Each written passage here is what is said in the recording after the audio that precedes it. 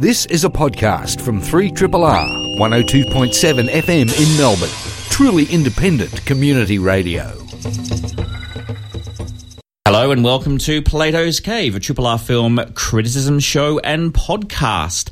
My name is Thomas Caldwell. I'm joined tonight in the cave by Alexandra, Helen Nicholas and Emma Westwood. Hello, hi, good evening. Hello, Thomas. Hello, Thomas. And hello, Emma.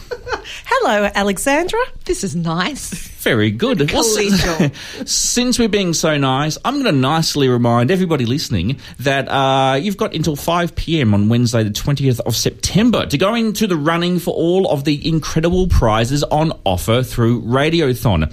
So even the daily prizes are up for grabs. And we really want to stress it doesn't matter if you didn't pledge across the big 10-day campaign to be eligible for all the prizes. As long as you subscribe by September the 20th before 5 p.m, you're still going to be eligible for all the prizes. So whatever show you pledge to, and it would be absolutely brilliant if you did it to humble old Plato's Cave here, you go into the running for all the daily prizes offered on that day. And just again want to stress that roughly half the station's income that allows us to continue for another 12 months comes from listeners subscribing. It really is important. It's the only time of the year we really go hard with this message. We go soft in April and then hard this time of year. It's like a failing marriage. So I'm going to subscribe again just for that online. Subscribe for that horrific joke, if nothing else. And again, what I always say, even if your only contact with RRR is via this show as a podcast, you know, this podcast and this show would not exist if it weren't for the support, the access to equipment, the training, the bandwidth that RRR provides. So please call 9388 1027 during office hours or get online, rrr.org.au. All right, let's get into Plato's Cave for this week. We're going to be looking at It, the latest film to be adapted from a Stephen King novel, or at least part of one, and we will also take a look at the new low-budget Australian comedy named That's Not Me. But first, Spookers is a new Australian-New Zealand documentary co-production by filmmaker Florian Habicht, whose previous films have included Pulp, a film about life, death and supermarkets in 2004. That's a film I completely flipped out for, adored it. He also did a film called Love Story in 2011 and quite a few before that. Spookers screened recently at the Melbourne International Film Festival, and now it's screening in Melbourne twice more. Once next weekend at the Australian Centre for the Moving Image, and once more the weekend after. Spookers is about the haunted attraction Spookers, which opened in 2005 in a former psychiatric hospital just south of Auckland in New Zealand. And it's where visitors go to be willingly terrorised by the Spookers performers, who dress as a variety of nightmarish characters to chase the visitors around the grounds. Habicht's documentary explores the background of how Spookers came to be. It looks at the ethics of using a former psychiatric hospital in such a way. It explores the nature of fear as entertainment, and it delves into the background of many of the performers, some of whom have had troubling pasts. Now, I think the person who we really need to kick off this conversation is somebody who has actually been to Spookers. I was so excited when I heard that there was a documentary about Spookers because, I went there in November 2005. I was just sitting here thinking exactly when it was. So it would have just recently opened. Wow. Yeah, and I went... this is probably too much information, but I went on the back of a pretty nasty breakup. I had friends in Auckland and they said, come over because there's this place that's just opened up that has Alex written all over it. And it's like, what are you talking about, New Zealand Willis friends? Mental hospital. And they said, there's like this old haunted ex-psychiatric hospital that's turned into a horror theme park. And I was like on the plane. Like, you cannot physically hold me back. And I got to say... hang on, so you weren't even there at the time. You specifically flew. I went there to hang out with my friends. For Spookers. I flew for Spookers. They need to have T-shirts that say that on the website. Did you get the I pissed my pants at Spookers T-shirt? I don't think they didn't really have the merch developed enough at that stage. Look, I went with a big old group of goths. as you know, who else are you going to go to Spookers with in 2005? I went with a really large group of people. I reckon 10 to 15 people in a couple of cars, and a big group of us poured out there and at night. And it was interesting in retrospect because it didn't have the kind of, you know, the legend of Spookers that they talk about a lot in this documentary just didn't exist because it had just started. But the fact that Weta had done a lot of they were involved in the effects. Were they really? And the people that They did a thing called Corn Evil. So Corn Evil had been like a running event before they opened Spookers. That so was Corn Evil had a good reputation. The maze came from. Yep. Yep. Yeah. So certainly people, you know, there was interest. They weren't struggling for business. There were certain aspects of the Spookers kind of gimmick that people were already. It was packed when we went. And what I remember mostly about it is two things. Firstly, that I remember thinking it felt like the old-fashioned drive-in crowd. Like it's probably the closest I think I've ever come in my life to being around the kind of demographic that, you know, in the 50s, 60s and 70s would have gone to the drive-in. Yeah. You know, I'm too young to remember that, but that's what it felt like kind of cars full of teens, cars full of horny teens. It was really great. Going there, like deliberately wanting to be freaked out. And it was, you know, the documentary makes a thing about people freaking out, you know, big guys screaming and running away. And, you know, it talks a lot about the kind of extreme reactions. And you see that, like I saw that when I was there. But what I thought was really interesting is that people were really performing fear.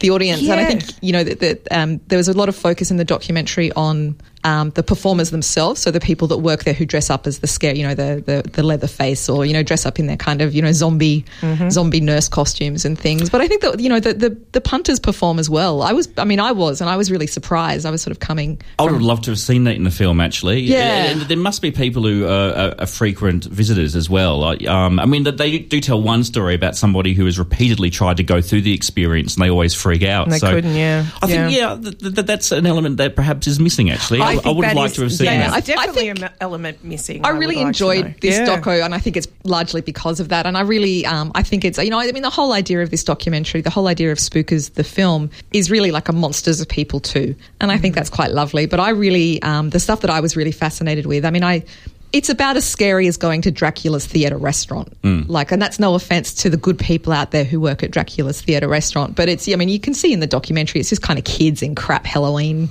kind of costumes. So it wasn't and stuff. You didn't find it scary? That stuff's just silly and funny. What is scary is the place. The place. The place is genuinely disturbing. It's like the and I didn't. This is the old King's Seat Hospital. Yes. In just outside of Auckland, and it was. I think from the 30s to the 90s, I think it was an active psychiatric. Down early 90s, I think. Under late 90s. Pretty late 90s, under pretty bad circumstances. Like it sort of had a reputation of being haunted before they did Spookers there. And the film does talk a little bit about this, but I think it almost uses it as a launch pad to sort of talk about the trials and tribulations of a lot of the people that work there. You know, what is the psychological function of Spookers as a place? But I don't know whether it really gets into what is the psychological function of horror.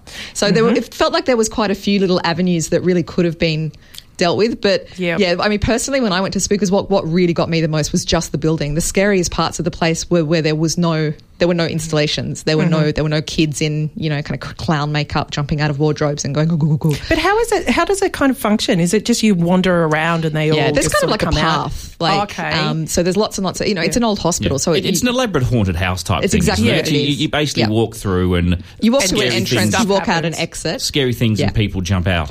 And it's very elaborate in places. So in the film you see, you know, like the zombie birth and things like that. You know, there's very like lots of screaming. But I found that the most there's one, the incubator room. And you know, the younger kids that were there were really getting into that stuff. Like you know, they're really really loving that kind of really almost camp Halloween stuff. But the stuff that really has stayed with me was things like looking down. There was one moment I remember walking down a corridor and it passed another corridor that just went off it. And you could look down quite a long way, like a good 20, 50 metres down this sort of empty corridor. And at the very end, there was obviously a young woman in an old-fashioned nurse's costume just hovering in the distance. And it was chilling. Like, that's what I remember. See, all my experiences of this sort of thing are, the crap fairs in Geelong. We're just talking to Phoebe Squared about being in Geelong, where you go through, you go on some ride and, and they sort of drape things over you and someone comes up and puts their hands on your shoulder. There was a bit at Spookers when I was there, where you walk down a corridor and people, like, hands would come out near the floor and just touch your ankles, things like that. Yeah. So it's very old school vaudeville. I remember in 2005 going on the Ghost Train 2000, and the scariest thing was it was now out of date. Yes. Yeah. So what do we actually make of the film Spookers? Because I really enjoyed it at first, and then as it kind of went on, I lost a bit of interest and investment, and I sort of felt this was a good curiosity piece. I could have made a really strong short, but I wasn't. I think it's fine. I enjoyed it, and I think if people go to see these screenings at ACME, you're going to have a great time. And people loved it at MIF. It got a really great response at MIF, but I agree. But it's interesting, I've been a fan of Florian's previous films. He's a very inventive filmmaker. He likes to really mess with fact and fiction in his documentaries and put himself into it.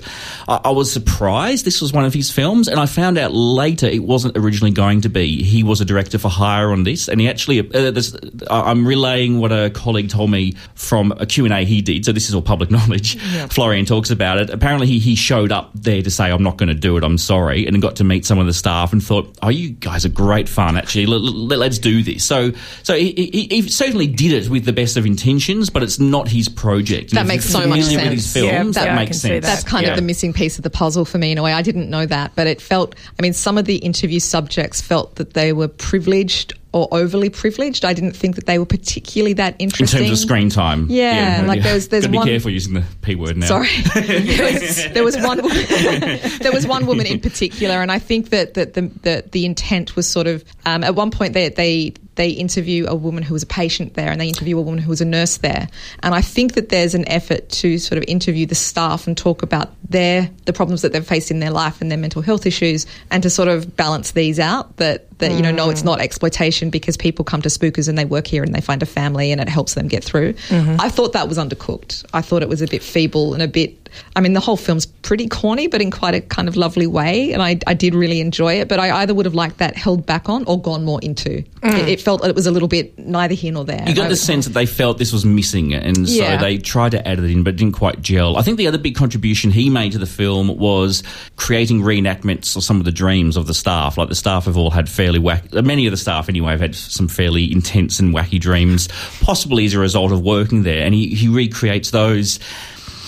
I couldn't go with it. I just didn't latch on to it. They didn't have a great impact, those moments. They were quite small, and he made them. They were a little bit. They were paper cutout dreams, weren't they? They kind of had an expressionist feel to it, which was nice. Yeah, a little bit like that. There were certain stylistic elements that were really kind of cute in terms of the presenting a character in the slow mo dance. Quite a few of them did little slow mo dances. So there were these nice little aesthetic touches. But I'm with you guys. I felt this exactly the same way as you did. There was just something, it felt like a one-trick pony, that it didn't have that whole, it didn't have a feature length, it didn't have feature length material to go behind it. And I would have been more interested in finding out more about the people who went there. I was just going to say exactly that. I wanted to know more about King's Seat, and I understand that they maybe held back on that because it didn't want to be exploitative, and I really value that. Like, I think that's a very aware thing to do. But at the same time, just one woman. Yeah, it dealt with that. And I wonder if there's a story behind it about why they didn't really go that much into the history of King's Seat, about why it closed and what happened there, and its reputation of being haunted. A legal thing. Who knows? It almost felt like there was sort of unfinished,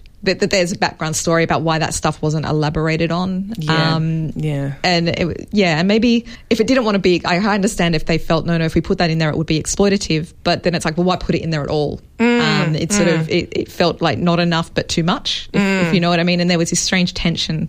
It's a really fun film, and I think it has a lot of heart, and I think that's why people have really bonded with it, because it's these kind of crazy looking kids in those crap coloured contact lenses with, like evil Some clown of them looked makeup. really good. The clown. He was lovely, Talking wasn't he? Talking about he was clowns. my favourite. We got more evil clowns coming up. Yeah. But that image that they used, the still from the film, he's beautiful, with him that with guy. the chainsaw and just his whole physique and his size running past that building. It's a really compelling still. I would have loved more interviews with him. I thought he was a really fascinating person, like a really interesting subject. It And almost needed a lot more people or a lot fewer. Yeah, I felt that I spent too much time with some people that I didn't find that interesting. Yeah, sure. Yep. The family that own it certainly had an interesting story. I like that it was an older couple, and they don't like horror movies. They were quite cute, but it was almost milked too much. And I get that it's their place, so obviously you're going to kind of profile them. But it sort of reached a point where it's like, okay, we're missing out on finding out about these other interesting things, and it's kind of spending too much time with these people. Yeah, it just felt the balance was off, I think. But I think that it gets away with it because there is a real heart to it. Sure. And I think it's quite a novel heart. There's a lot of joy in it. I'm glad I just know about this subject matter. Yeah. I mean, as much as I say, I didn't engage with the film as much as I wanted to. Yes. I still very much enjoyed it. It's a really sweet movie. Yeah, it was very sweet. And this whole thing was new to me, and I certainly really enjoyed it. It's a great place. I can recommend it. Yeah, well, there we go. So you can catch Spookers at the Australian Centre for the Moving Image. This Sunday there is a screening, and then the Saturday following on the 23rd of September there's a screening. Just the two screenings, and then no doubt it will get a home entertainment release. But go and check it out, get a taste for it, and no doubt you'll be booking a trip to New Zealand very soon. You're listening to Plato's Cave with Thomas, Emma and Alex. This is 3RRR. You're listening to a podcast from Community Radio 3RRR in Melbourne, Australia. It is a new adaptation of Stephen King's 1986 novel, which has been adapted for the screen once before as a 1990 miniseries for television. This new film is directed by Argentinian director Andreas Muschietti, who previously directed the 2013 horror film Mama. And the writers include Annabelle screenplay writer Gary Dalberman and Kari Fukuyanga, who wrote and directed Beasts of No Nation and directed the first series of True Detective. This version of It only deals with the parts of the book that concern what happened to the 7 characters when they were children and faced off against an evil being that frequently took the form of a circus clown named Pennywise. Now, while these sections of the book were set in the 1950s, they are now set in the 1980s for this film. So the idea is there will be a second film, and it looks very likely there will be a second film that's set in the present day and will feature the children as adults. But for now, we just have this one film, and it's a blend of supernatural horror, fantasy and coming-of-age adventure narratives. Emma, you and I have both gone to see this. We have. I've been trying to get my head around the box office for this film is being insanely huge. It's nuts, huh? I think it's so interesting how big this film is. Yes. Horror remakes are not traditionally big box office No, winners. it must be the Stephen King branding, and also I suspect this 80s retro thing, which is strong with this film. But I've been trying to get my head around the marketing as well. I think the pre-marketing, like months ago, they were releasing all that poster art and the little teaser trailers. I think it's the first horror film with this kind of marketing budget and push for a long time, I think. But what I was going to say is, critically, I can't quite get my head around where this film has been positioned. I have read radically different opinions on this. I haven't read any. Yeah, I was I've just curious kept to know my own. because I have mixed feelings of this film, mostly in the positive, but with some points of what do we call it? I have some concerns and issues that were worth discussing, and no doubt we'll get into it. Overall, I really like this, but yeah, where do you stand on this? Where do I stand? Are you a Stephen King fan? No. Well, look, when I say no, that's really no. I'm more with Stephen King. I find his books to be very long and tedious. I've just started reading it, and it's as bad as Tolkien. He goes all over the place. Doesn't he? But he could do with a good editor. I think Stephen King can do anything now because Stephen King just makes money. But he makes often, I think that Stephen King translated or interpreted into film does so well because his strength comes in the concepts, not so much the entire storylines or the detail that he goes into. Like, he just goes into these rambling indulgences where he goes off on a sideline character and, you get lost or whatever. People love that, though. People, the Stephen King fans absolutely love that. But I find that if someone's really good at film pacing, editing, they can bring even in a filmic sense, they can bring a Stephen King concept in beautifully tight, and because the concepts are so strong, there's a lot to work with. Something like The Mist, which was Frank Darabont, who has made a career out of making. That was his third King adaptation, wasn't it? Yeah. Shawshank Redemption that Channel 9 bring out every time they have a program council. Whenever you ask a footballer what's your favourite film, it's always Shawshank Redemption. I think it's also the online dating film. What's your favourite film? Shawshank Redemption. Once upon a time, it was Eternal Sunshine of the Spotless Mind. Oh, don't put those two films in the same category, please. Online dating. That's what. Not that I do that anymore. No. But I think that what was really clever about this was that they did decide to take the just a children's story and create a film out of that. I was wondering how they were going to do that. I wasn't sure. That I didn't know that was going to happen before I saw the film. And the fact that they also moved it so that, because the miniseries, when they actually made the miniseries in 1990, Tommy Lee Wallace miniseries, tip of the hat to Halloween 3 Season of the Witch there that he made. One of my favourites. Yes, Alex, I know that. When they did that, that was a miniseries, so it was like 3.5 hours or something long. Like that. The first It is just so long. But the storyline does warrant that, and also that played with very much the TV format, and it also was very melodramatic. So this, I think to take it then and make the early stuff in the 80s, where the other stuff sort of, ended, was a nice, clever little switch. And the idea being, no doubt, that when the second film comes out, that's going to be modern day. Was a nice little idea. I thought, no, this is great. And, we've got Richie. The kid Richie was, what's his name? Finn. He was in Stranger Things. He's a kid who would never have lived, well, obviously because of his age, wouldn't have been around in the 80s, but has become the 80s kid. With this film in Stranger Things. Yes, I know who you mean. He's great. So I think that was really smart, and it kept it really tight. It was really nicely paced. I didn't feel that this was a remarkable horror movie by any stretch of the word, but it is a really solid little mainstream horror film. I can see how why it's done well. I began the film thinking the opening sequence was quite chilling and confronting. It's nasty. Yeah, and very nasty. The rest, nothing that happens in the rest of the film really matches that. But I think establishing that threat does provide some nice tension throughout the film. I was then a bit worried about how quickly they were moving through plot detail. Not having read the book, it just seemed like they were cramming in an awful lot of character detail and all these characters suddenly having these big moments. It seemed very rushed for the first 20 minutes, and then it settled into something that better resembled Stand By Me. Yeah. And that's when suddenly the film began to really work for me. I stopped thinking of it as a horror. I wasn't at all invested in whether I was scared or not. This was a sort of boys' own and one token female own kind of Goonies-esque fantasy adventure film. Yes. That was very Stand By Me, and that character stuff was some of the best material. And then I kind of just enjoyed it as a bit of a sort of nice throwback to the 80s that didn't feel like retro wank as well. I'm really not a fan of this whole move now to replicate older film periods. Yeah, they didn't go too heavy-handed on the 80s stuff. No, but you could have totally believed this film may have come out in the late 80s. And in fact, if it did, I probably would have praised it far more than I do now, because I think we get a bit sort of rose-coloured glasses with older films, and we forgive them for more things that we wouldn't forgive them for now. But I think if this was made in the 80s, it would be a minor masterpiece where now I did pick up on things that I thought...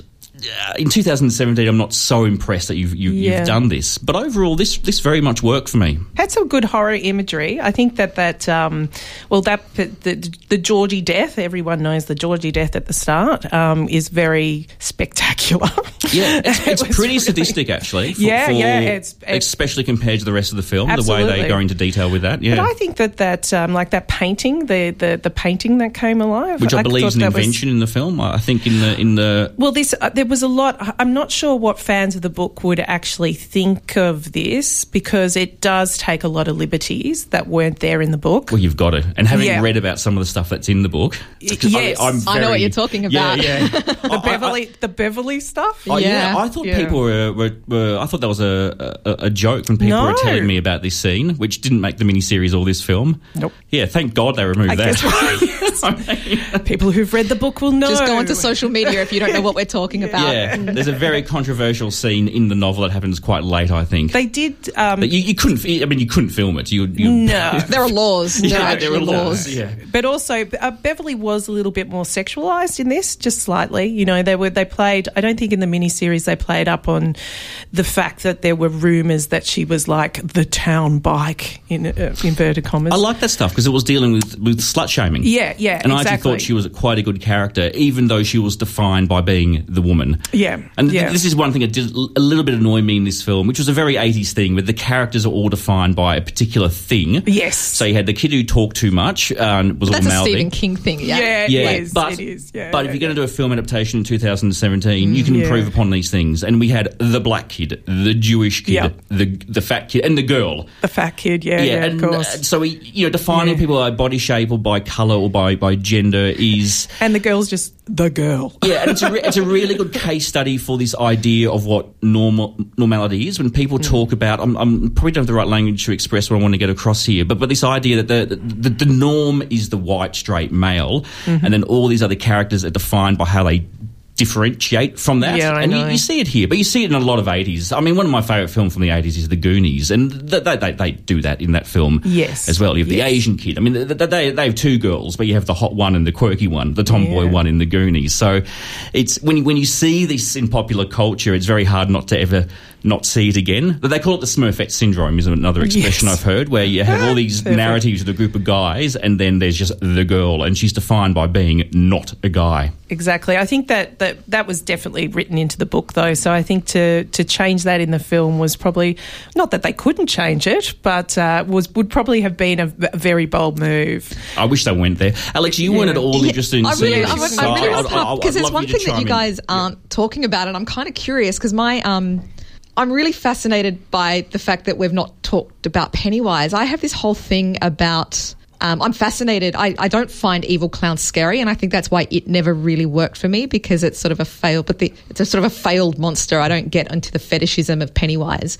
but at the same time, I think the history of the evil clown is really fascinating. So it's a really classic trickster figure, and trickster. You know, the trickster goes back to shamans were tricksters. There's this long history of shamans and the trickster. The Joker. And when we think of cinema, I think we think of Jim Carrey in The Mask as like the classic trickster figure. But Jerry Lewis was a trickster, and Pennywise is like, the evil clown movies are the classic trickster films. John Wayne Gacy was a clown. Exactly. But these go back to Harlequin in the Commedia dell'arte. The evil, the devil. Well, Harlequin especially was like the devil. Yes. The devil trickster. And I think that it's a really interesting time now. I'm really fascinated by the strong response that it is getting now. Now, obviously, this film was conceived before Trump. But Trump is such a trickster figure. He's such a classic in a commedia sense, like in a really classic Italian theatrical way. And that's he's a his buffoon. appeal. He plays the buffoon, and I think he's very aware of it. And I don't mean this in a kind of making a political call, that you can probably guess what my politics is. But I think it's a really, he's consciously a trickster figure. We can call him a bozo, and that actually comes but he plays from it one up. of the very famous clowns. Trump absolutely plays up this trickster figure. I think it's a really interesting time now to be making trickster movies, and I think the evil clown is such a powerful trickster figure. And I think I can't help but, I haven't seen the film, but I do think there is a kind of cultural fascination with these kind of buffoonish, jokery, dangerous trickster figures, because there is one dominating the entire Western world. But it's interesting because I think the Pennywise stuff in this was great, but it didn't leave a lasting impression on me. I just quite wasn't Tim Curry. I just like I've never seen the original. I've never seen the Tim miniseries. Curry's great. Yeah, I actually have no doubt of that. But I Bill never. Skarsgård was great. I like the uncanniness of this film. I mean, this film is more kind of some really fun, uncanny moments that more remind me of young Sherlock Holmes. Actually, that's a really weird, random film this reminded me of, because of that boy's own adventure with some quirky supernatural stuff. But But what's also weird about some of the discussion of it is this idea that Pennywise began the popular culture idea of scary clowns, and that's not just not true. Is it? No. And the figure I keep thinking of is... Have people been saying there that? There is a general understanding that this is what made the scary clown mainstream, and that I keep thinking of... Halloween. Also the Joker. I mean, the Joker is one of the largest pop culture figures, and he is the scary clown. And the Joker is riffing really explicitly again on this commedia tradition. You know, I mean, this all goes back to 15th century Italian theatre. Yeah. Like, it's not a buried history. Edgar Allan Poe wrote an amazing story I think you can find online called Hop Frog. I don't know if you guys know Hop Frog. It's one of his best. It's not as known as the Cask of Armatildo. I can never get the name right, or, Mask of the Red Death, or all that stuff. But I think it's one of his best story, Hop Frog. It's an evil clown story. Yeah. Like, it's really good, really dark, really twisted. I think that Skarsgård was... I love... Tim Curry's fantastic. I think the idea of playing the clown is harder than anyone really gives someone credit for, because clowning is a definite art. And Bill Skarsgård's got a very sweet little innocent face, but he's got very narrow around the chin, and that worked really well in this Pennywise guys, because they were able to put those kind of rabbit teeth into him, and he's got these also very large eyes that they played with, going from blue to yellow when he was in his more maniacal form. And I think he really stepped up to the plate. I think he was actually just as good as Tim Curry, I must say. It was a great performance. I didn't get scared, but I really enjoyed the performance. Yeah, it's like juggalos. But who's scared of a juggalo? I don't know. Scared, no, you listen to their music and it's terrible. That's terrifying. That was a cheap shot, wasn't it? You don't have to be scared to enjoy a horror movie. That's Halloween. Thing. I mean, Halloween's like, such an important film in the tradition of clowns and horror. But what I love about Halloween is that it's Michael when he's little. Yeah. Michael Myers as an adult doesn't dress as a clown. He's not the John Wayne Gacy evil clown figure, but he starts off as a little kid being an earnest clown. And I love how it almost feels like Halloween was subverting the evil clown 10 years before It, 12 years before the It film. Yeah, I mean, look, I really enjoyed this version of it. It doesn't stand up to things like Halloween or the classics of the 80s, but I really enjoyed it, and I can see why it's doing well. You're listening to Plato's Cave with Emma, Alex and Thomas. This is 3RRR. 3RRR. That's Not Me is a new low-budget Australian comedy by Melbourne filmmakers and husband and wife team Gregory Erdstein and Alice Fulcher. Both of them wrote the film, as well as being two of the producers. Erdstein is the director, and Fulcher plays the lead role of identical twin Polly Cuthbert. Polly is a frustrated actor struggling to land the role she needs to advance her career, and dealing with the fact that her twin sister's career as an actor is starting to take off. Living in the shadow of a more successful sibling was bad enough, but things turn out to be even worse when people keep mistaking Polly for her high-profile sister. So That's Not Me. Very low budget. I believe they only shot this on $60,000, which is sort of good on them. Over quite a long period of time. Major props. Yeah, it's a hell of an accomplishment. And, well, I always hesitate about, do we say things like this, because then we're in the danger of saying, well, it's a good film for that. No, I think this is a good film, full stop. Yeah, no, I would never have picked it for that lower budget. It doesn't look like a low-budget film, does it? I've seen films made on way more money than that do not look as good as this film looks. Yep. I'm genuinely amazed how much polish this film has. Yeah. I'm really, really struck that it was such a low-budget film. There is one point where they go to LA. Was that done in Melbourne as well? I want to know. I know a lot of that was shot in Melbourne. Yeah. No, I think it all was. The whole thing? Because it did actually look quite like, although it was a little bit dull one day in LA, and I thought, no, LA's never dull. That's Melbourne. No, there's about 1 billion interviews with them around where you can double check that fact, but I'm pretty sure they did shoot it all in Melbourne. Yeah. Well, yes, definitely the beloved Astor Theatre got a little bit of a nice little thing, isn't it? Those little scenes. I was like, oh, I've been there. The tote. The tote. It's always nice to see. Where else was there? Oh, the Royston Hotel. I noticed that in there. See, this is the thing. You see a film from your hometown this sort of thing is always going to, you know, make you excited. I mean, even watching something like Dogs in Space now, it's still like, oh my God, look at that. That's Melbourne, you know. And that's sort of a very beguiling aspect of watching something. Yeah, it's a funny thing, isn't it? I think it's worse when they're trying to and of course you have to do this when you make films, but it's worse when they try to pass it off as something completely different. Yeah. Like, remember, have you seen Queen of the Damned? Yeah. Yes. Yeah, or Ghost Rider, they do it in as well. And even Love and Other Catastrophes back in the day kind of did my head in because a lot of it was set in Melbourne Uni, and I knew that the way the characters were moving through the locations was geographically impossible. Yeah. And this is a completely unfair way to look at it. But with this film, but we can't help it. I sort of enjoyed seeing the locations, but it didn't weigh on me because I think this is a really well-written film. They're really well-drawn characters.